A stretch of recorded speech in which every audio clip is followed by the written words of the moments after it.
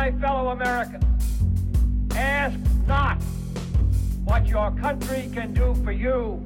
Ask what you can do for your country. In the councils of government, we must guard against the acquisition of unwarranted influence, whether sought or unsought, by the military-industrial complex. That we can, and so help us God, we will make America great again. What's up, guys? Welcome to another episode of the No Gimmicks Podcast. I'm your humble host, as always, Brady Leonard. Hopefully you guys had a terrific weekend. Great show for you today. I was joined by my brother, Tyler Grant. Always a great time talking to Ty. And we had a lot to discuss. We talked about a little bit of fantasy football. And we talked about Vivek Ramaswamy, who really bothers me for one reason or another. And we talked about a lot of the other grifters and just bad, subpar candidates on both sides of the aisle who have run for president the last several cycles. We kind of ranked the worst of the worst presidential candidates, which was a lot of fun. We talked about whether or not the Democrats will try to replace Joe Biden at the top of the ticket. We talked Iowa, a lot of stuff to get to. I think you guys will enjoy it. Before we get to Ty, guys, if you haven't already, please follow us on Twitter at NoGimmicksPod. Please subscribe on iTunes, Spotify, wherever you get your podcast. Make sure to subscribe. If you are an Apple user, please take a few seconds to leave us a 5-star rating and a good review. I'd really appreciate that. And if you like the show and want to get involved, you can support us monthly over on Patreon, patreon.com/the No Gimmicks Podcast. All right, without further ado, the great Tyler Grant.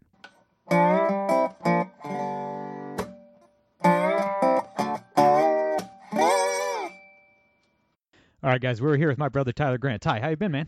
I'm good. How you doing? I'm doing fantastic. The old baby is growing some teeth, and apparently it's very upsetting to babies when they have teeth coming in. So it's been a lot of screaming the last few days, but it's all right, man. We persevere. At what point are you allowed to give her first filet mignon or ribeye steak? Like, when does that come in? Is that like 3? Is that 6 months? I where think are we at on that? they can eat meat in like a year, after a year. Okay. But you gotta like chop it up in little tiny pieces. Okay, that's fair. And you're gonna obviously start her medium rare, right? Rare. Everything's rare. Rare. Yeah. Okay, got it. Cool. Ducks, deer, all that stuff is it's all rare. Yeah, obviously. Yep. So before we jump into it, we have a lot to talk about as always. But our 6th annual fantasy football draft, No Gimmicks League draft, is a week from Wednesday, man. You're picking 10th overall. Picking 10th. I'm overall optimistic. I think that we got them right where we want them. I have no idea where I finished up last year. I feel like I was at the top, or maybe like the middle of the middle, but definitely not the bottom, which I was proud about. And I look forward to more overarchingly that the Jags are going to be pretty good this season. Watched them practice the other day, which was pretty cool. And hoping to go over to London and watch them play the Falcons in London, which will be pretty neat. So, gonna support my boy Trevor Lawrence. Yeah, man. I know, dude. He's a guy that I wouldn't mind having on my fantasy team. I think he's be a stud, especially if they keep letting him run. They let him run a whole bunch last year, so. Oh yeah, dude, Dougie P. He's got it all lined up with all these like trick. I mean, they were running like trick plays and crazy crap in practice in front of like 5,000 people watching. So yeah, I imagine that he's gonna run, he's gonna pass, he's gonna have some receiving yards. It's gonna be a whole thing. So it does make a difference to have a real coach. It seems like a night and day difference the last couple of years for the Jags.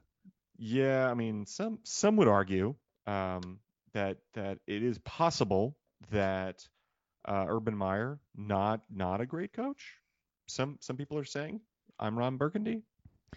I remember it was like one of the first games of the year when he was 6 weeks when he was the coach of the Jags or whatever it was. I remember they were playing the Rams, who had just won the Super Bowl, and he was watching film and he was like, "Oh man, this 99 character, he seems pretty good. We got to think about him." He's talking about Aaron Donald, like the like 3-time defensive player of the year, like one of the greatest players ever, every household name. He's in commercials.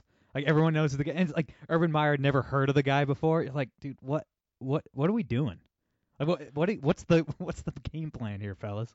Yeah, it's yeah, when he was in town, there was definitely a mood. You know, there's like moods when you go to a football game, like an NFL game, and you're just sort of looking around and everybody's like, "We're here, we're optimistic, but we know the income, like what's going to happen here in a minute." And there was that feeling at those games. You go in, Everybody was expecting, hey, it's possible that we could win. It's unlikely, and it just went very sadly for a long time. Every one of those games, but last year it was fun. Went to a couple games. Went to that playoff game that the Jags came back from like 24-0. It was a lot of fun. So. Yeah, old Trev threw like 4 picks in the first half and 5 touchdowns in the second half or something. It was like the craziest turnaround ever. Dude, it was. So the good people of Duval are a fascinating bunch of people, and their love for the Jags knows no bounds. No one left. Everyone was right there. Like we paid for these seats. We will watch till the brutal end. If it's 50-0, we're gonna still be drinking our beers and watching the Jags lose. And they rallied around them. It was great. It was fun to watch. It was very, very fun. The only thing that drives me crazy about our the boys in our fantasy football league is that they're just obsessed with quarterbacks. Yeah. Like all the good quarterbacks are off the board. Like you have to take a quarterback in the first like 5 rounds, or you're just screwed. And then they all draft like 2 tight ends and 2 quarterbacks. Like guys, why? Like you don't have to do that. Like most leagues, you're kind of like you could go to the waivers for a quarterback if you need to stream some guy or there's an injury. But it's like, dude, our league, you got to draft 2 quarterbacks, got to draft one early and one late, because they're just all gonna be good. They're just obsessed, man. These savages are just obsessed with the quarterback position. When Tom Brady was in the league, I was one of these savages. I drafted Tom Brady early and often, and I'm not ashamed by it. I'm that guy. I mean, it's just I'm ashamed to admit, but I'm in the Brady game. I love Brady. I don't know what soccer team he just bought the other day, but I'm gonna go support that soccer team. I don't even football, whatever. I'll be supportive of that nonsense. I'll rally all the way to everybody ends 0-0, 0-0, as they say. So. I don't know exactly why, and we'll talk some politics here. I don't really know why this is, man, because there's a lot of grifters out there right now. I mean, it's just, especially the political right. I mean, it's just an absolute crap show. But Vivek Ramaswamy honestly bothers me more than any other politician right now. Like he just grinds my gears. I know. I've been meaning to bring this up. Americans buying soccer teams are like, speaking of grifters. All right. I've been Ramaswamy doesn't matter, right? Like it's like it doesn't matter. Whatever. He's polling at 1%. He's he's just some hack, whatever. So it's like I typically stick to the topics that really matter on the show, but I've been totally unplugged, doing family stuff. I was fishing on Lake Erie over the weekend, and just like I'm just way unplugged. So I don't know the actual current events, so I'm just gonna touch on a bunch of topics that I've wanted to talk about, but haven't had the time. And I've just been meaning to complain about Vivek Ramaswamy because he's the single least authentic politician who's ever ran for office, and none of them are authentic. They're all like this. But he's just so over the top that it's grating. Every time I hear him talk or I see anyone post something about him, it just drives me crazy. Like he's just a caricature. He's such a caricature that I don't understand why anyone is falling for his shtick. Are you trying to tell me right now with a straight face that you didn't enjoy his rendition of Eminem and Lose Yourself? I feel like that's what you're telling me right now. I did not. I did not enjoy that. Huh. Weird.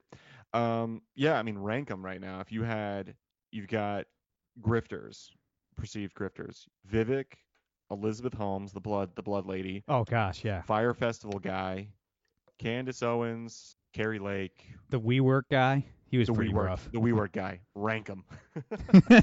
Gosh. Who's your top 3 of those people? Does Vivek make the top 3? Be honest. All right. See, that's actually important. I'm glad you brought that up because like. Elizabeth Holmes probably got people killed. She might have gotten people killed. I mean, because you just can't do fake diagnostics on people. That's crazy evil. That is crazy cartoon villain evil. Just completely removed from like what makes you a human being at that point. But like so that's Despicable pretty bad. Me level, because she was like, here's what I'm going to do. I'm going to take a drop of blood and we're going to run a million zillion tests on it and cure you and like it's going to be amazing. And like a lot of idiot, very smart people, quote unquote, bought in for millions of dollars. It's crazy. So, I mean, like 3 secretaries of state. Yeah, it's crazy, man. Yeah. Vivek though, he it's like did someone. Did you read Woke Inc? No. Okay. Did you? I listened to it. Oh, is it okay? Is it anything of value or? I mean, it's exactly what you know and think. It's the fact that, and I mean, it's obviously well written and whatever. I mean, it's exactly what we know to be true, that corporations have a very interesting prerogative when it comes to administering results relative to capitalism, and that there's this interesting notion that happens, you know, at a certain level of the capital raise that the company's doing particularly well, and then all of a sudden motivations change because they've reached a certain threshold of income, that they can have these sort of like notions, and that they immediately pivot when they get certain HR people, certain D&I people in their different groups, that they decide that, okay, now is the time that we can change our priorities from, I don't know, making money, delivering a product to people, delivering a service that makes sense, to now we can actually kind of reallocate from going towards the equity for our shareholders and more towards our equity for, all these sort of like illustrious societal concepts. It's like that article that guy, Conservative or New York Post or something, he was at some sort of think tank, and he called it luxury beliefs. Oh, And right, it was right. like, Yeah. there's like the notion that once you reach a certain income level where you're insulated from actual, economic downturns, upturns, whatever, that you're going to always be okay, that you can possess these certain like quote unquote popular beliefs. And so he wrote a pretty good book about it. I mean, he's started a handful of companies. He's been a part of a lot of big companies. So it is good. I mean, he does have sort of like I think what does cut against him on the trail is that he kind of has like a childlike kind of vibe to him a little bit. Like he looks a lot younger than everybody else, and he looks a lot younger than his current age. So he obviously comes across a certain way. And I think I think there's a lot of people that have said this. I'm kind of copying an idea here, but I think a lot of people have said that he's sort of waiting to see kind of how the Trump game plays out, and if Trump gets pulled off the map, like who's to say? But if that happens, he wants to be kind of the heir apparent that's been like, hey guys, like I've been supporting your guy this whole time, and now your guy's gone. I will champion your guy. So I think That's that's just kind too of the strategy. That's not going to work. You don't think so? It never works if you're too thirsty. You know what I'm saying? Well, I mean, polling's putting him second now. No, it's So, not. No, it's not. That's It's what just that one. that's It's what that it one. says. No, he's down to like 1%. It's that. No, it's that. It's the same. It's just a Democrat, a Florida Democrat, polling agency that keeps putting out those polls praising Ramaswamy. They just hate DeSantis. It was the same polling agency that had Charlie Crist up by 10 points on DeSantis the day before the election, and he lost by 20. So it's just like Right, it's just right. like it's just DNC propaganda. That's all that. I forget what the agency is who keeps doing those polls, but it's like every poll has Ramaswamy at 1%, and then that poll has him at 12 every time. You're like, okay, like I see what's going on here, but I think like another thing about Vivek is that there was a little bit in like 2015, early 2016 with Trump too, that it just feels like he speaks right wing as a second language. Like he just gets like the basic.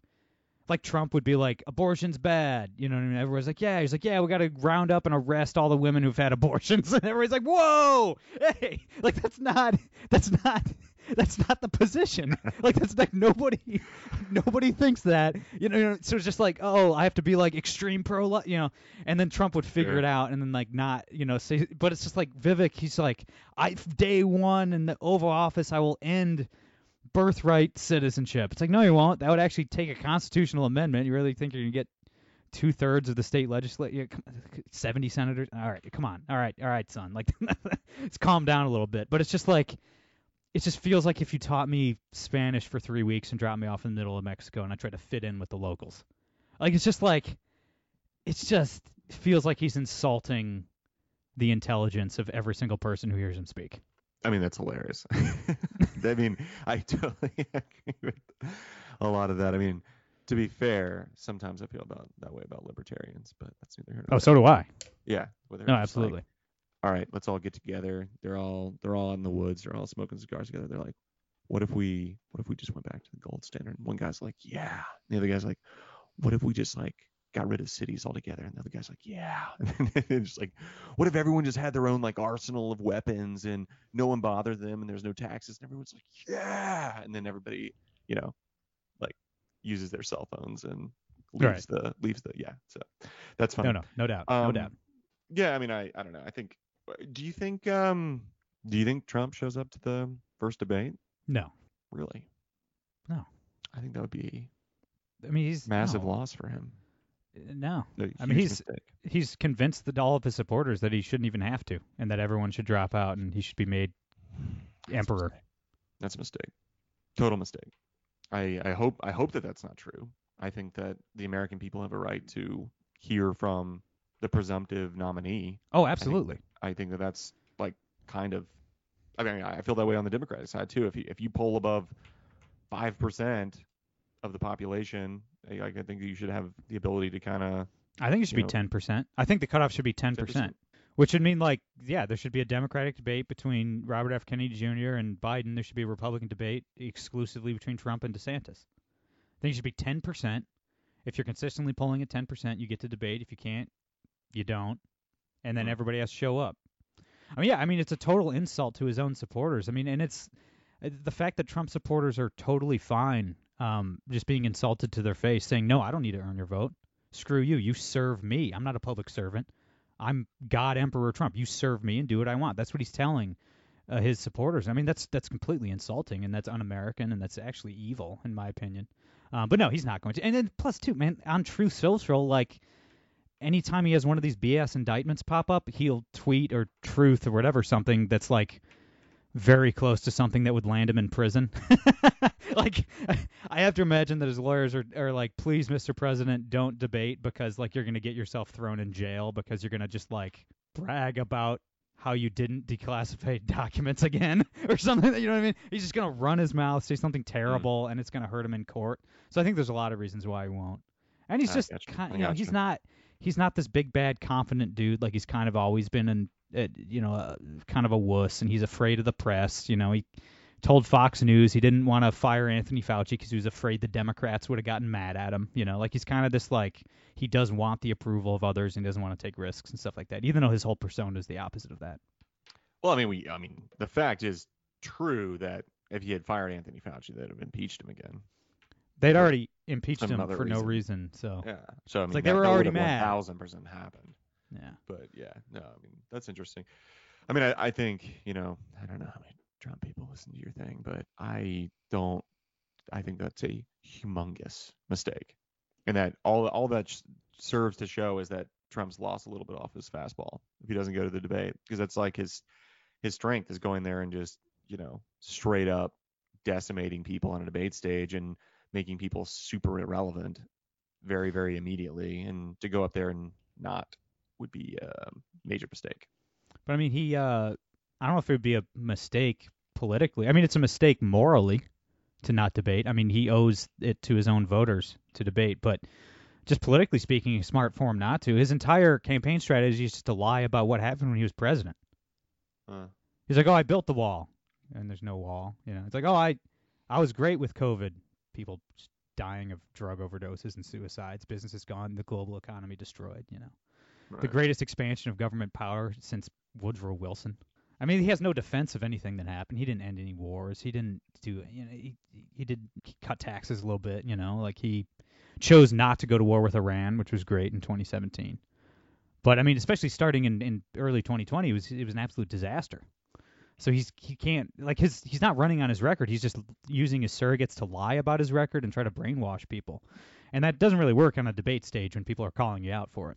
Yeah, I just don't know. I just don't know that we got a good alternative though. Like, I mean, I'm looking at this. This says Iowa polls 2022. It says Trump 48, Ramaswamy 11, DeSantis 10, Pence 8, Christie 4, Haley 4, Scott 2, Burgum 1. I mean, who's your horse in that? Yeah, all the other Iowa polls have Trump around 45 to 48, DeSantis like 18 to 24, and then the rest of them under like 3 or so. But still, I mean, that's huge. Yeah. I mean, he's like, 25 points up on Ron DeSantis? I mean, like, anything's possible, but that's highly unlikely that you'd make up 20, 25 points. And to my understanding of the caucus is that the only way that it could happen would be basically at every caucus across Iowa that 55% to 52% would have to like consolidate together against Trump with one guy. Is that right? Oh yeah, yeah. I mean, Or and Haley. that's a lot of these people are only in the race, Ramaswamy included, just to try to get in Trump's cabinet. So they're not gonna. I mean, they'll just stay in and try to squeeze out the actual alternative candidates. I mean, there's only Ron DeSantis actually wants to be president.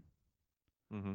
Tim Scott probably wants to be president, even though it's just totally delusional. Tim maybe Scott Nick, totally wants to be president. maybe He would Nikki never, Haley, ever, ever be. but the rest of them don't want. They're just running to sell books and make money and to try to get in Trump's cabinet. There's no, I think Burgum actually thinks that he could be president one day. Not right now, but I think he kind of thinks like, he's doing that. God, what was that dorky dude that ran as a billionaire for the Democrats last time, and he didn't pay anybody. He was the a New York Starbucks mayor. guy. Well, there was that guy too. But Bloomberg. Bloomberg. Like I think he kind of thinks that he's like he's like a billionaire in North Dakota or South Dakota. Like he thinks he's somebody. So I mean I think he kind of has that thing. But I mean that to the point that we were making earlier, like that guy, his only shot is like performing well at a debate. And if Trump's not up there, it's just sort of like no one's gonna tune into that. It'll be like they're trying to figure out who's doing an also ran or who's the second place guy. So I don't know. That's interesting. I mean, let's we were talking about this earlier. What are your least favorite people that have run for president on the Republican side in the past On the couple Republican years? side, so the last few cycles. Yeah. Let's go. We'll go back to at least 2008. If you got somebody deeper than that, I don't remember anybody deeper than that. But Yeah, I graduated high school in 2007. So 08, adult life started in 08. same. So that that before that, it's you don't really have opinions as a teenager. You think you do, but but you don't know enough to really have opinions as a teenager. But I mean, obviously McCain real bad in every way. Not great. Not great. Romney bad. There were a few and obviously my guy was Ron Paul. Those campaigns, even though he didn't win the nomination in either 08 or 2012, I do think Ron Paul actually changed the country for the better. That he gave Republicans permission, because this is how voters view a lot of issues sometimes. Like he gave in 08, he gave Republicans permission to be anti-war. And that am I allowed to ask this question? Like I feel like Sure. this might be like a Father, the Son, and the Holy Spirit kind of question. Like which one do you like better? But am I allowed to ask as a libertarian? Like who do you like better, Ron or Rand? Ron. Interesting. Yeah. Didn't even hesitate. Yeah, I mean they're both great. I mean Rand Paul's probably the best senator we've ever had, him or Mike Lee, at least in the last 50 years. They're kind of they're top of the mountain. But I mean Ron Paul, he did it while being an old man and not a great orator, but he explained the concepts of liberty to people in a way that anybody could understand, and he went from in 6 months, people not even aware what the Federal Reserve is, to arenas full of college kids chanting "End the Fed." Like that was a no, really. I mean, remember that. I do remember. And you're like, he not only educated these people into what this stuff means, introduced young people to Austrian economics, and then got people fired up and passionate about it all in a very short period of time. And that went on to move, in some small way, the Republican Party in the right direction. I mean, we were going towards, in the George Bush years, just two massive interventionist left-wing parties. And then, at least for a brief moment, the Ron Paul revolution did kind of infuse the ideas of wanting to be free into the Republican Party again for the first time since, Barry Goldwater, probably. I hear that. Yeah. I think that's a good take. But there were other candidates that were, I mean, what's his name from Texas? Who's the governor of Texas? Rick Perry had some good things to say. He was, he was a pretty solid candidate for a while. There were some. I don't know. We had some guys, but a lot of bad. a lot of 2016 was just a crapshoot. It's kind of all over the place. It kind of devolved from talk about any of the issues to just like a big Trump fest, which I don't think helped anybody. But I don't know. Where are you at? Where would you rank some of the good and bad from the last several cycles? Okay, I got it. Yeah. I have a list. So, do you want me to go from the 5 to 1 or 1 to 5? Either way, dealer's choice. Okay. I'm gonna go I'm going to go 5-1. Okay. So here we go. Number 5, Bobby Jindal. Governor. He wasn't bad. Louisiana. Yeah. Totally misrun campaign. Yeah. Real bad. Completely dorky on the stage. Did a weird thing about his like book stuff. Couldn't hold a candle to anybody. Looked like an also ran before like 2 weeks after he started, and he was like supposed to be the guy. Yeah. Terrible. Number 4, Rudy Giuliani. The worst campaign. The weirdest. Remember when he just said, "Screw it, we're not even gonna go to Ohio or like Iowa or Iowa. Anywhere. It was just Florida. We're just gonna we're gonna put all our eggs in Florida, sort of New Hampshire." And everyone was like, "Okay." And I don't think he picked up like a percentage point of the vote in New Hampshire. Very, very strange. Number 3. And now we know he's like a raging alcoholic who's spent decades grabbing ass all over the place. So that's which doesn't surprise me. I think I told you the story. I think I told you the story that it was like me and a couple guys like Kevin McMahon. I don't know if you know that guy. Like a couple other conservative dudes, and we were just sitting in Trump Hotel back when it was like kind of the clubhouse, and you always like see people there, and it was like kind of funny to like observe and have a drink there before like going out. And so we're all sitting there, and the guys in our circle were like, Rudy, like that kind of thing. And he like walked over, and we just expected kind of like a, "Hey guys, how's it going?"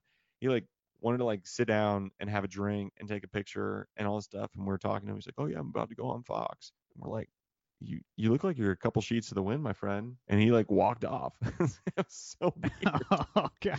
It was so weird, and it was sort of like we're all just like dudes in our like mid-20s, like hanging out, and he just like kind of walks over. The 75-year-old man. Yeah, and it was like, it was like kind of, and he was like kind of like pudgy and weird, and it's just the whole thing was very strange. But yeah, that guy. Number 3, Rick Santorum. Totally forgot about Santorum. Totally weird dude. Did all that. Those like really. He's a Pennsylvania weird... senator. That's right. That's right. So weird. Weird policy moves.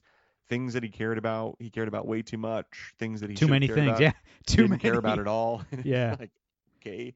And then all those things that were like dispositive things in his life that he cared about so much, he just threw it all away to go be a commentator on, what was it, MSNBC or CNN or something like that. But just totally strange, just to go get beat up every day on one of those networks. Number 2, John Kasich. And I say this coloring the fact that now all of his nonsense colors the fact of like who he was back then, but like the Straight Talk Express of the Kasich days being overshadowed by now just going and just nuking anything that resembles any level of anything like right of center. He's like, no, that's just total like QAnon right wing conspiracy theory stuff. And it's like, what? Number 1, do you have any guesses? Of the worst? Of the worst. The worst of the worst. The past 15 years. Give me a minute. It's not this cycle, is it? It's not this cycle. I'll give you a hint. He was deep state. He was deep state. He was deep state. He doesn't pay his political operatives. Who am I missing? He's from the great state of Utah. Oh, freaking yeah, McMullen. Oh God, I forgot about McMullen. I was gonna say John Huntsman. Oh, John Huntsman. Oh my gosh, he was bad too. Dude. All right, we might have to re-rank some guy. I want McMullen. Dang it. They're both CIA. Oh God. That was a mistake. Neither one of them pay their political operatives. Oh gosh. I mean, you could have been describing both of those guys, though. Oh, that's crazy. That was totally unintentional. Wow. Oh, dude, I forgot about that guy. They're both just the worst. Yeah, that's my ranking. God, we've had some people over the past couple of years. Just real terrible. Doozies, man. Just terrible. Oh man. How about on the Democrats? Who's the worst Democrats to have run for president? Let's go back to 2008. Oh gosh, there was that. They've had a couple like really like dweeby guys that have gotten up there and like just weird, like can't hang like fellas that are just always kind of, well, because you've got like the true believer types, you know what I mean, that are like the people that care a whole lot. Bernie Sanders, Elizabeth Warren. Bernie Sanders, totally. looking through. None of these people are too bad. And in 08, they kind of had their kind of those were pretty standard guys. And it totally makes sense that Barack Obama came out of that. After John Edwards went down, yeah, then it's just Obama and Hillary. It's just, dude, it's so good. John Edwards. I mean, talking about just like scumbags. You got John Edwards. Was that guy a Democrat in South Carolina? I saw him the other day. The one that like he was the governor of South Carolina and he went like missing and they were like, oh God, we've like lost our governor. And it turns out he was like in Argentina with his mistress. Do you remember that story? He was like hiking in Argentina. Was that Edwards?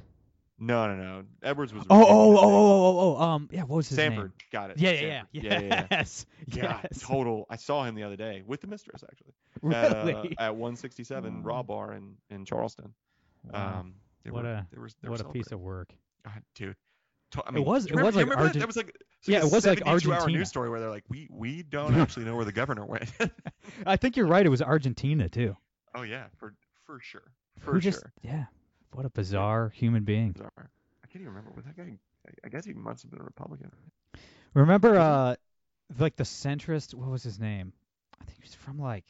Yeah, he was a Republican. He was a senator from like Virginia or something. But he would try to say like some centrist stuff in 2016 on the Democrat side, and then he really messed up because he was like it was like I don't know how they got onto this or how like a moderator let them get away with this line of questioning because like the Democrats. I mean, we just went through 8 years of Obama, who was this crazy pro-war. He dropped twice as many bombs as George Bush. He destabilized 7 or 8 new countries aside from the ones George Bush destabilized and all that. Invaded Libya, Syria, Yemen, all of that, killed hundreds of thousands of people. But they tried to, like, the moderator tried to frame like the Democratic Party as like the like the Doves or whatever, like the anti-war party, which is preposterous. But I forget the guy's name. But just like didn't realize like the question or whatever, and just started talking about all the guys he killed in Vietnam. What was that guy's name? He was like, "Oh, I just killed so many brown people in Vietnam, man. I was just stacking bodies, bro." And he just like goes on. Everyone's like, "Whoa!" Jim Webb. Remember that guy? Dude. So I now that we were talking about like the dorky guy, I remember the dorky guy's name because I'm looking at it right now. Jim Webb, Lincoln Chafee. Oh, that guy was the worst. He was such a dweeb. Yeah. He would just stand up like, hey, yeah, I know Rhode Island's a really small state, but like a lot of the things that work in Rhode Island, we could apply those nationwide. And the moderator's like what things? He's like, we have a lot of rich people that pay a lot of taxes. And like, well, do you have a lot of poor people in Rhode Island? It's like, well. Not necessarily. It was Maryland. He was the governor of Maryland, and he was the mayor of Baltimore before, and he kept trying to use examples of like how it was great when he was mayor of Baltimore, and everyone's like, Baltimore's terrible. Like, what are you talking about? It's like the worst crime rate in the country outside of Chicago. It's just totally falling apart. Everyone's poor. It's like, man, it's just you don't. If you're a Democrat running for president, it is just unwise to use Baltimore, Chicago, San Francisco as an example. Like, it's just best to avoid those 3 cities. Oh, for sure. Yeah, I mean, it's really. I mean, I don't have a lot of. I don't envy anybody that has to try and go in a city that's had some significant problems and try to like fix things. And obviously, if someone goes and tries, it's gonna be difficult for a long time. But it's so funny watching these people go in, clean slate, quote unquote, and they 6 months later are doing and adopting the exact same problems and policies that led them to exactly the state that it's in. And like no one, you can just tell that like the city bureaucracy got to them and was like, hey pal, like this is kind of the way we do things. And it's best not to kind of turn over the apple cart, pal. And they're like, okay, sounds good. Like don't change. What do you mean? Would hate that, So it's always kind of funny to watch. There's been so many, man. There's been so many bad. I've forgotten about a lot of the bad candidates. Yeah, it takes a special kind of hubris to run for president. 2020 on the Democrat side, there was a whole bunch too. Remember John Delaney? He's like a congressman from somewhere. I mean, I'm kind of surprised, man, that it's not I'm very, very surprised that we don't have more people coming out. Like it kind of seems like someone in the party will give kind of like the wink wink, like it's okay, to like start running at some point. But like I that just hasn't come. God, I Amy mean, how Klobuchar, loyal dude. it is crazy God. how loyal these Democrats are to the party. Like it's just not. I mean, like it's annoying sometimes when you just can't get Republicans to show up and vote for somebody. Like Republicans just didn't show up and vote for like Dr. Oz and all this stuff, like people that would have won the Senate. And like that's annoying. It's like wrangling cats trying to get Republicans to vote for somebody, but it's just like the alternative's so much worse, man. Like it is crazy how ambitious. Like you have to be a sociopath to like be a senator. I mean, like it's just if you are a politician who wants to be president, you are more than like an absolutely despicable human being. You're the cockiest, most ridiculous, arrogant person on the face of the earth, and still with all this ambition, they're still so loyal to the party, the capital P party, that nobody will jump in. Like it is crazy, man. It's crazy, and I did it. And we can end on this. I this morning I because I people will write in anytime I do a Q&A episode. They're like they have to bench Biden and activate somebody else, right? Like the guy has late stage Alzheimer's, he can't hold it together. And this morning I was like, you know what, maybe because I still look Biden's still the overwhelming favorite to be reelected because I mean he would just absolutely smoke Trump if Trump's the nominee, but he's no longer capable of the best propaganda the Democrats had. And for those who missed it, almost 100. The death toll in Maui now is over 100 people. Obviously, pray for the survivors. The destruction there is unreal. And a reporter yesterday asked Biden when he was sitting on the beach in Delaware, any comment on the death toll in Hawaii, and Biden just yells no comment at the reporter. Not yeah, pray for the families. Or hey, the feds are doing the best we can. Nope, just yelled at the journalist. So it's like Biden's always been this nasty, rotten old man, but the whole like the line that worked on a lot of people, on a lot of independents and suburban women is like, oh, Joe's this old, kindly, compassionate old man, and that's like the best piece of propaganda that the journalists and the DNC could come up with. It immunized Biden to criticism, right? Like when Trump would attack Biden, when other Republicans would attack Biden, to a lot of especially women, the women are generally more susceptible to propaganda than men, but a lot of independents as well would just say, "Oh, why is Trump being so mean to this compassionate old man?" Right? And it immunized Biden to criticism.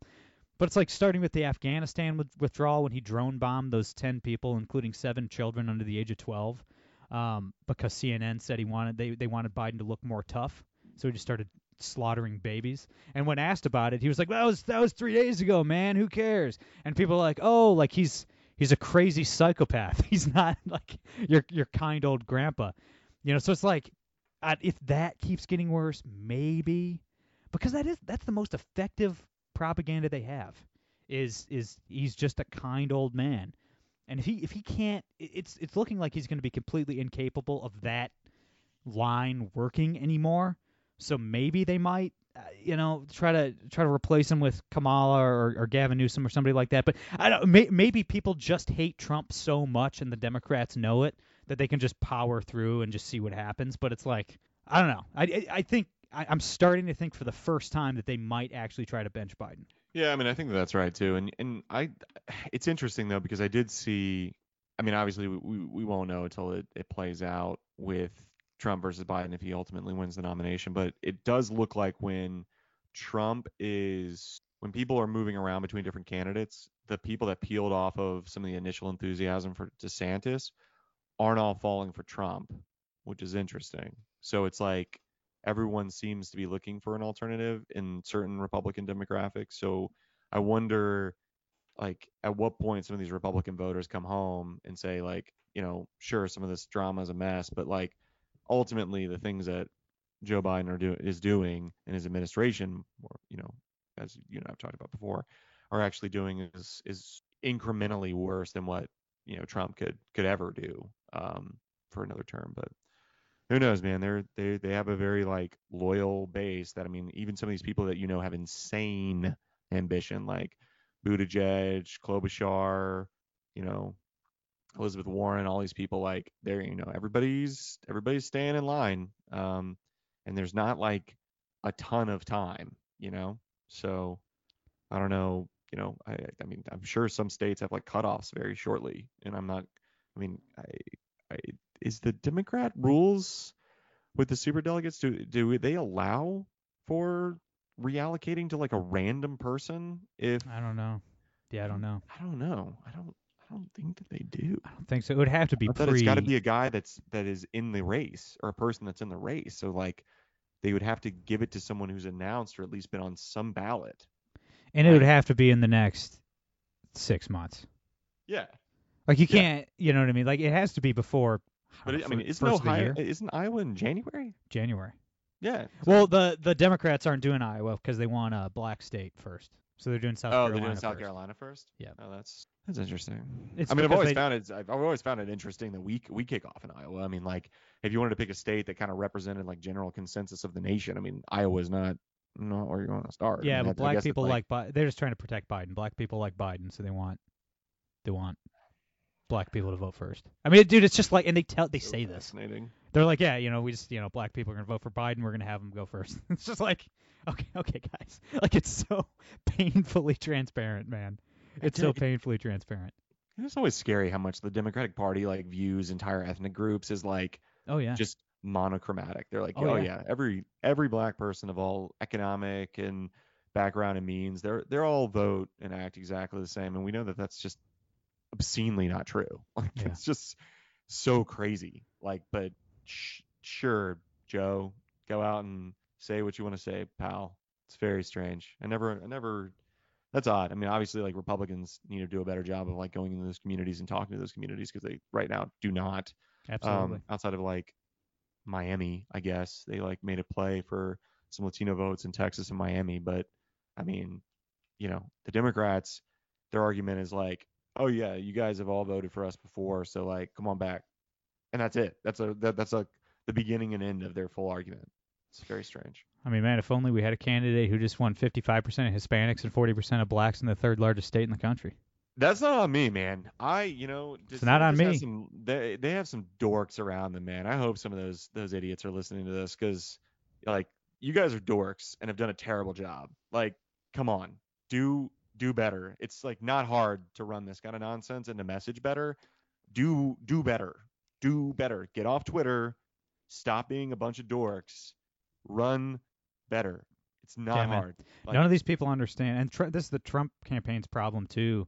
Not in the primary because he's way ahead in the primary, but it's going to kill him in the general. It's just like, and then this is DeSantis' team, their problem in the primary. It's like, dude, people are not on Twitter. They're not on Twitter. Like, they're just not, dude. Like 10% of American voters are active on Twitter. Like it's a tiny microcosm. Like, it just doesn't matter. It doesn't matter. So the more you campaign for Twitter, the more it's going to hurt you later. It just doesn't, and you see like, I mean, the one stat, the worst stat, the scariest stat coming out of Iowa, because we're in prime Iowa season, everybody's campaigning in Iowa. The craziest stat that really kills the Trump campaign in the general: 1 out of 5 Republicans voting in the Iowa caucuses said they will not support Trump in the general election. It's 20%, 21%, something like that. One that's never happened before. I mean, that number is always 2%, 3%, not 20. And it's just Trump has lost so many people and he's not making any effort to win anyone back, either to win those people back or to win new voters. He seems content to whittle down his base of support. His approval ratings at 35%, 4.5 points behind Joe Biden. I mean, it's what do you do with that? I mean, so many people, and like a lot of people that really understand what's going on, and like me. I mean, it's like if Trump would do a lot better in terms of earning my vote if he would, one, apologize for 2020. Say I should have fired Fauci, shouldn't have shut down the national economy, I shouldn't have attacked Brian Kemp and Kristi Noem and Ron DeSantis for opening up their states. This was on me. I fucked up, and I'm sorry. That's what he needs to say, but he won't. And a lot of people won't vote for him because of that. I don't know if I would vote for him in a general election. I don't know. I mean, he perpetuated the worst thing to happen to this country in 100 years. I mean, like, I'm not, and please don't hear what I'm not saying. I'm not saying it's like worse than 9/11, but it's like the lockdowns affected your average American 10 times more than 9/11 did. It affected the average American more than the Patriot Act did, more than the New Deal did, more than the Great Society did. The state locked us in our homes at gunpoint and shut down the economy. That's crazy. Like, I know nobody wants to talk about this because there's only 2 or 3 governors in the entire country that got it right. And so Republicans don't want, every Republican member of Congress and most Republican governors have pictures of them talking about how to take the jab wearing a mask alone in their car and stuff like that. So nobody really wants to revisit 2020 and 2021. But it's still the most important issue we're facing because we can't survive another one. Like, I mean, if the state tries to unplug the economy and plug it back in again, it's all over, man. The dollar's never coming back. Like, we're talking about untold death and destruction. If we don't make damn sure that the government is not capable of doing that to us ever again. Trump made it happen. He's learned nothing. And he says over and over that he never did anything wrong. That's not good enough. Like, I hope if Trump is running against Joe Biden, I hope Trump wins. Obviously, Biden is worse than Trump at everything. I mean, it's more destructive. Obviously, he's flirting with World War III with Russia. Obviously, the economy speaks for itself. I would much prefer Trump be president, but I don't blame anybody for saying this man was a tyrant. He handed over complete authority of the federal government to Anthony Fauci. I can't vote for that man. Do you blame anybody for feeling that way? I certainly don't. Yeah. No, I mean, he's definitely got a very, very significant uphill battle. And again, like, this is sort of the debate conversation that without the ability of really kind of litigating it out, I mean, obviously it's litigated every day and will be, but, without going on stage and battling it out with other, Republican candidates, it's just like there's just no shot for him to pick up the 3% of independent voters that he needs. I mean, that's all he really needs. He's going to get about 45. Biden's going to get about 45. Republican realistically needs about 48 to 49% of the country to win. So strategically, certain areas, but yeah, I don't know. I don't know. I think it's a kind of a dismal outlook, and I think that we're racing very fast towards a 2024 loss if we don't pick it together. But I mean, again, they could consolidate like they have before, and everybody gets behind Trump, and people kind of pull him back a little bit and send kind of the presumed cabinet surrogates out there, and it kind of tunes it down, kind of like what they did in like September of 2020. So, in which case, like, Trump, by speaking less, his polls went up, but well, he's coming back to social media and everything, so that'll help him talk less. Yeah, offend less white women in the suburbs. They hate him so much. They hate him so much, and that his 2 biggest campaign surrogates will be Kari Lake and Vivek Ramaswamy, right? How's that going to help in the suburbs? I'm a team player. Kari Lake turned Arizona single-handedly into a blue state. I mean, look, I'll say this, man. I'm a team player. I generally like people. I understand the outcomes of certain wins and certain losses and what that ultimately means. But dude, Kari Lake is just so lame. So incredibly lame, and everything about it is just like, it comes across fake. It's just like fake. Her and Gretchen Whitmer look like they could be cast as like propaganda politicians in some sort of like post-apocalyptic movie. Like, I'm sorry, I can't unsee it. Yeah. So I don't know, man. That's how I feel about them. Man. There's just so much.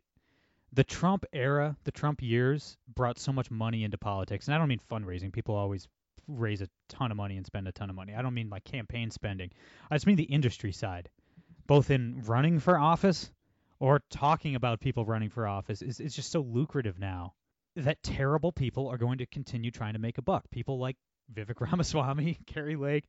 I mean, it's like these people have dollar signs in their eyes, man, and it works. And like the toughest thing about it, there's always going to be grifters. There's always going to be idiots. There's always going to be people that don't understand the policies. There's always going to be people that play well in a primary but hurt in the general because they only speak to the base and not to the people in the middle and all that. But that's not what I mean. I just mean Kari Lake makes more money if she loses. Vivek Ramaswamy makes more money if he loses. The incentives are for them to go out there, be loud, and lose because that's how they make the most money. If Kari Lake actually had to work hard and be a governor, she'd hate it. She doesn't want to be governor of Arizona. She'd actually have to have a 9-to-5 job. She'd actually have to do things for people. But now she just gets to sell books and get paid to give speeches and hang out with Trump and do all, like the incentives are backwards. Like, none of these people are incentivized. I mean, like, Trump is incentivized to be president so he can pardon himself, I guess. But it's just like, what's better aside from the all these ridiculous indictments and all that, and they're all totally unfair. Everybody knows that. But like, what's better for Trump? Winning and being president, being attacked by everyone all the time, and aging like milk for another 4 years into his mid-80s, or just losing and being a hero and having fun and playing golf? I don't know, man. I think I don't know. I think that he looks bad losing. I think that he actually genuinely wants to win. But not Carrie Lake. Because she can just say, no. "Oh, I lost." Carrie, All right, no, Carrie I really Lake- won. I'm the real governor. I won. I didn't lose. And then No, people are like, Carrie- "Okay." Carrie Lake wants to be like that. She wants to be like one of those like perpetual CPAC speakers that Yeah, gets to roll Steve, in. she wants to be do 10 Steve minutes. Bannon or somebody like that. Yeah, no, it's super freaking lame, dude. She's pretty lame. Watching her do her nonsense, it sucks. It's just tough to watch. Not to mention, like, I mean, dude, we're talking about just some like easy wins, man. That like everybody got drugged down because of all the different Republicans that were getting nationwide attention. I mean, the fact that we lost to Fetterman, like, Yeah, man. dude, the bro is showing up and giving like press conferences in the Senate in like a hoodie. Like, come on. The guy had a stroke, lost the ability to communicate, and then tried to kill himself. Yeah, and his wife took their whole family like what, Hershey Park or Disney World or something. And I mean, pray for the guy. Like, I have nothing against John Fetterman. I hope he lives to 100 and makes a full recovery. But the man sure. had a stroke, lost the ability to speak English, and tried to kill himself. And the people of Pennsylvania voted for him. He won by what, 10 points? Wasn't even close. Wasn't close. And We have two it's Democrat gross, senators from man. Georgia, two Democrat senators, and a Democrat governor from Arizona. And the one guy from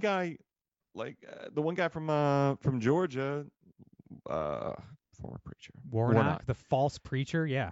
dude, that guy like ran over his like girlfriend or something with a car, Wife, or like his tried to hit her, ex-wife. or hit her He with a tried to car kill or her. something. Tried to kill her, ran her over with a car, got away with it, Crazy, like, and just makes a living just like crazy. misquoting the Bible and just being evil. Just like Oh, yeah, just dude. saying evil, like semi-blasphemous stuff. Bro. Yeah, man. So many people are making a living by just misinterpretation of the Bible, bro. It's very sad. Incentives, man. Dude, The incentives in our body politic are upside down. For commentators too, man. Oh, for everything. I mean, it's just like you hear, like, I was on my buddy Kyle Matovic's show the other day, last week, and we were talking about how neither one of us liked Tim Pool, and it's because Tim Pool just went on this like this tirade about how because Tim Pool just like loves Trump like more than he loves himself, he's just obsessed with Trump, and he's talking about how after like the latest indictment, how like it's a civil war, you're in a civil war right now whether you like it or not, and it's like. Like that's one. All right. One, if people say that you're in a civil war, I assume two things. One, you've never been in a fist fight. I can guarantee you've never thrown a punch in your life. Two, you couldn't shoot a 3-inch group to save your life at 50 yards. I hand you a rifle and say shoot MOA at 100 yards, you couldn't do it. And if I say throw a punch at me that lands, you couldn't do it in a million years. That's what I think of people that are constantly talking about how we're in a civil war. One, two, like the financial incentives are just pushing every commentator on the right to just say crap like that all the time, because it just makes some money, man. It gets clicks, it gets ears. I don't know why. I don't know why people want to be bogged down with this constant propaganda and BS negativity all the time. I don't get it. I don't know why people are attracted to content like that. It seems tedious and terrible to me, but what do I know? I don't know. Apparently people are drawn to it though. Oh no, dude, people love that nonsense. It's terrible. It's absolutely terrible. I mean, I feel any commentator that goes down the Civil War rabbit hole, it makes me very uncomfortable. I don't love that. I feel like that just sort of begets the fact that like most Americans are morons, and that saying this stuff perpetually can only lead to the outcome that you keep saying, because if people are only getting their sources from like one or two people, they're not getting like a holistic interpretation of what everybody's sort of saying to each other, and it leads to just crazy outcomes. And like there's going to be some sort of event that takes place at some point that people aren't going to be able to like put back in the box, and it's going to be not great. So, and it's already like you and I have talked about like what values we actually possess as Americans, and what sort of like unifying characteristic exists, and it's like how many of those are really left, if we're being honest? Like other than like America's a place where we can like buy shit. There's regional stuff, I think, There is like community-based stuff that still binds people together, but it's it's few and far between. And if any man, if you're listening here and you're thinking about tweeting about how we're in a civil war, just Please don't. read what U.S. Grant and Robert E. Lee both said about the Civil War, man. Read what those guys had to say about war. Yeah. I mean, it is the Civil War was the most horrific thing to ever happen in this country. 600,000 people died. Like Robert E. Lee, the Confederate general, Robert E. Lee wrote, I'll probably butcher the quote, but it was something along the lines of, "I wish I had the money to buy every slave in the South. I'd free them all instantly to avoid this, to avoid what's coming." It's like and Grant said similar things about how horrific this war was going to be, and he was right. I mean, it's like, guys, you have no idea. Like, it's like, what are you talking about, man? It's terrifying to get into a bar fight. Okay, like if you've ever just been in any kind, like if you've been in, I've never been in the military, but like I'm sure if anybody served in the military is listening, if you've seen combat, you know how horrific it is and how ridiculous these idiots on Twitter are for talking about a civil war. But if you've just been involved in any kind of physical violence in your life, like if you've been in a fight, if you've it's terrible. It's the worst feeling in the world, even when you win. It's just terrible. It stresses you out. It's the worst thing in the world. You don't come out of it unscathed, no matter who you are. It's just like these people who know nothing of violence talking, using all this violent rhetoric, just makes me sick, man. It's like, gosh, you're just cosplaying. Like Tim Pool, come on, dude.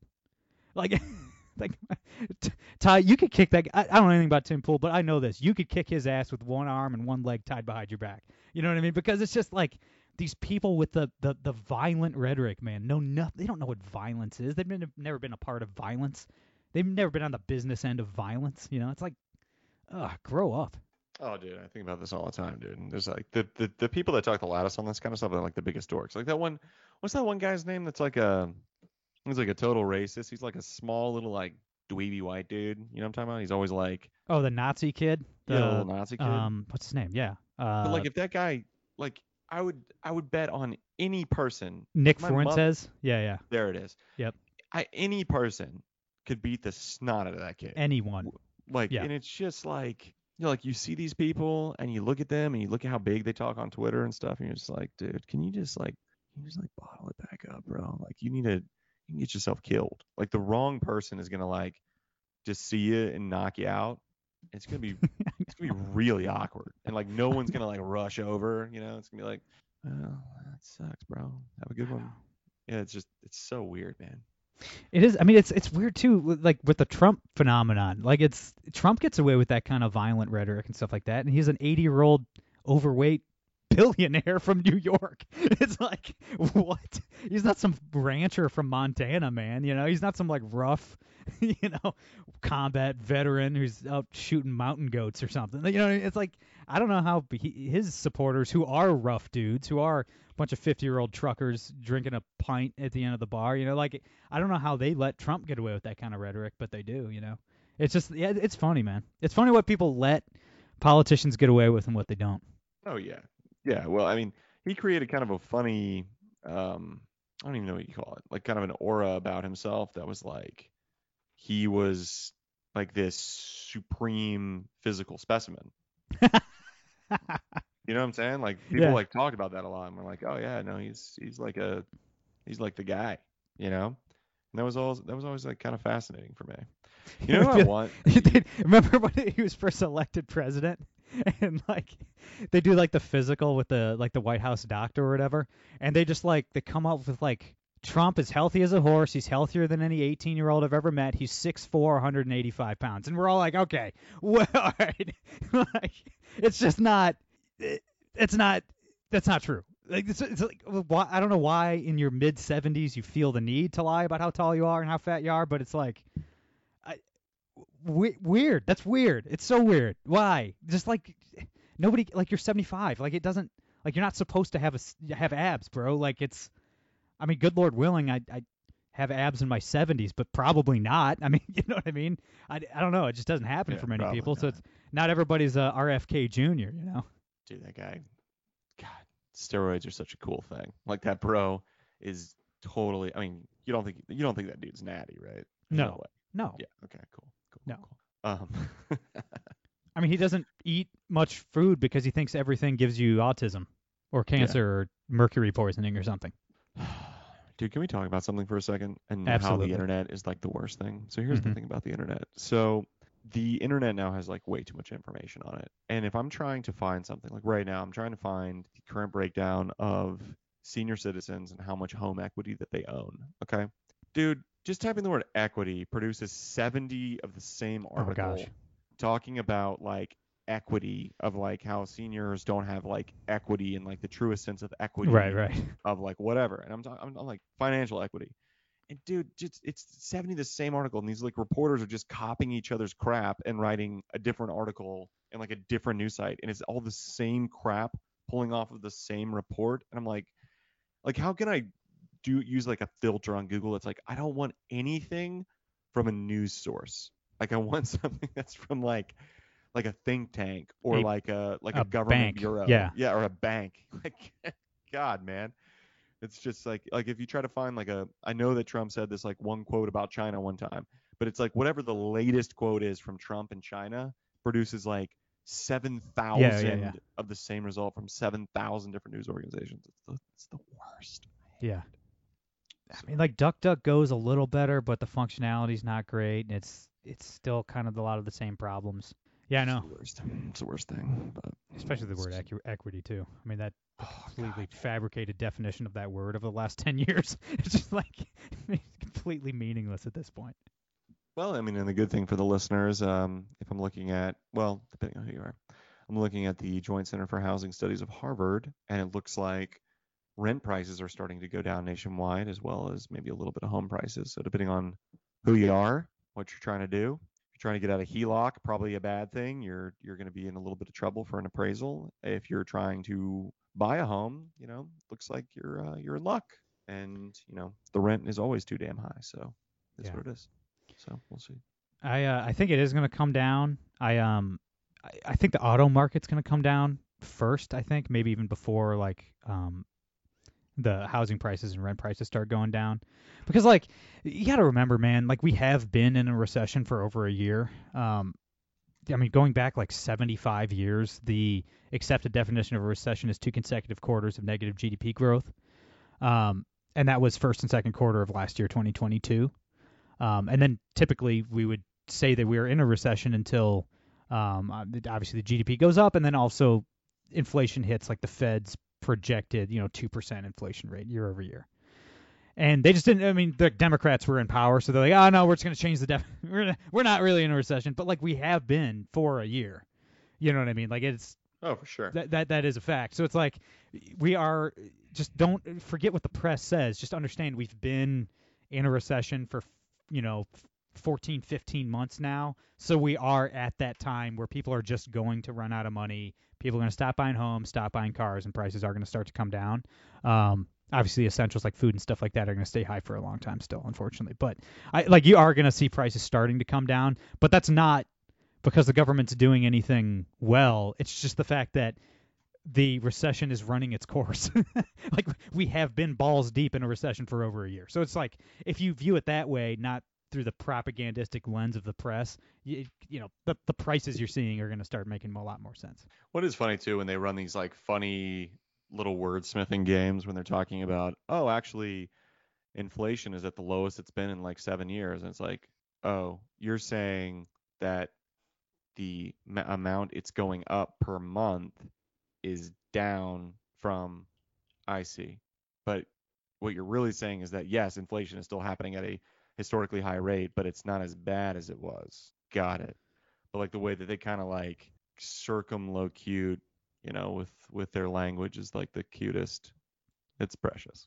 I mean, they'll keep doing it as long as it keeps working. It worked like a charm. Yeah. Republicans got blown out in the midterms, so it worked.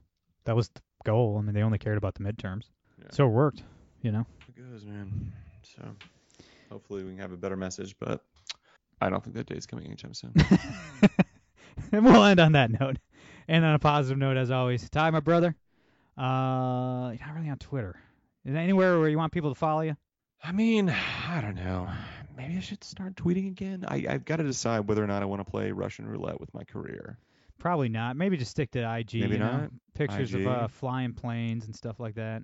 Dude, come to IG, man. That's where the fun is. You just post pictures of planes and my roses, and we went to Universal this weekend. So my brother's joining the Army. So nice. yeah, so we had to see him off in a fun way. So did you sign up for IG's stupid Twitter app that they had for a week there? I think it did. Maybe Threads. Is it gone now? Is it still like operational? I have no idea. Never checked it. I just did it because it was like kind of on the thing, and I was like, all right, I'll do it. Because I feel like there might be a moment where Elon Musk is just like, I'm over it, and just nukes Twitter just to like make fun of the journos, because like he just doesn't care. So I think there could be a moment where he's just like, I've burnt it all to the ground. It does not exist anymore, and that journos would lose their entire identity overnight, which would be kind of hilarious. It would kind of be hilarious. It'd be real tough to promote the podcast though without Twitter, I will say. Well, see, I hate it for people like you. I want you to have your ability to promote, but that, or just nuking the journo accounts. So. Oh, I mean, I think that's a 90-10 issue. Yeah, that's amazing. So. Everybody, hop over on IG and follow Ty. He's great. That's all I got for today. I'm Brady Leonard. I'll be back on Wednesday. No gimmick.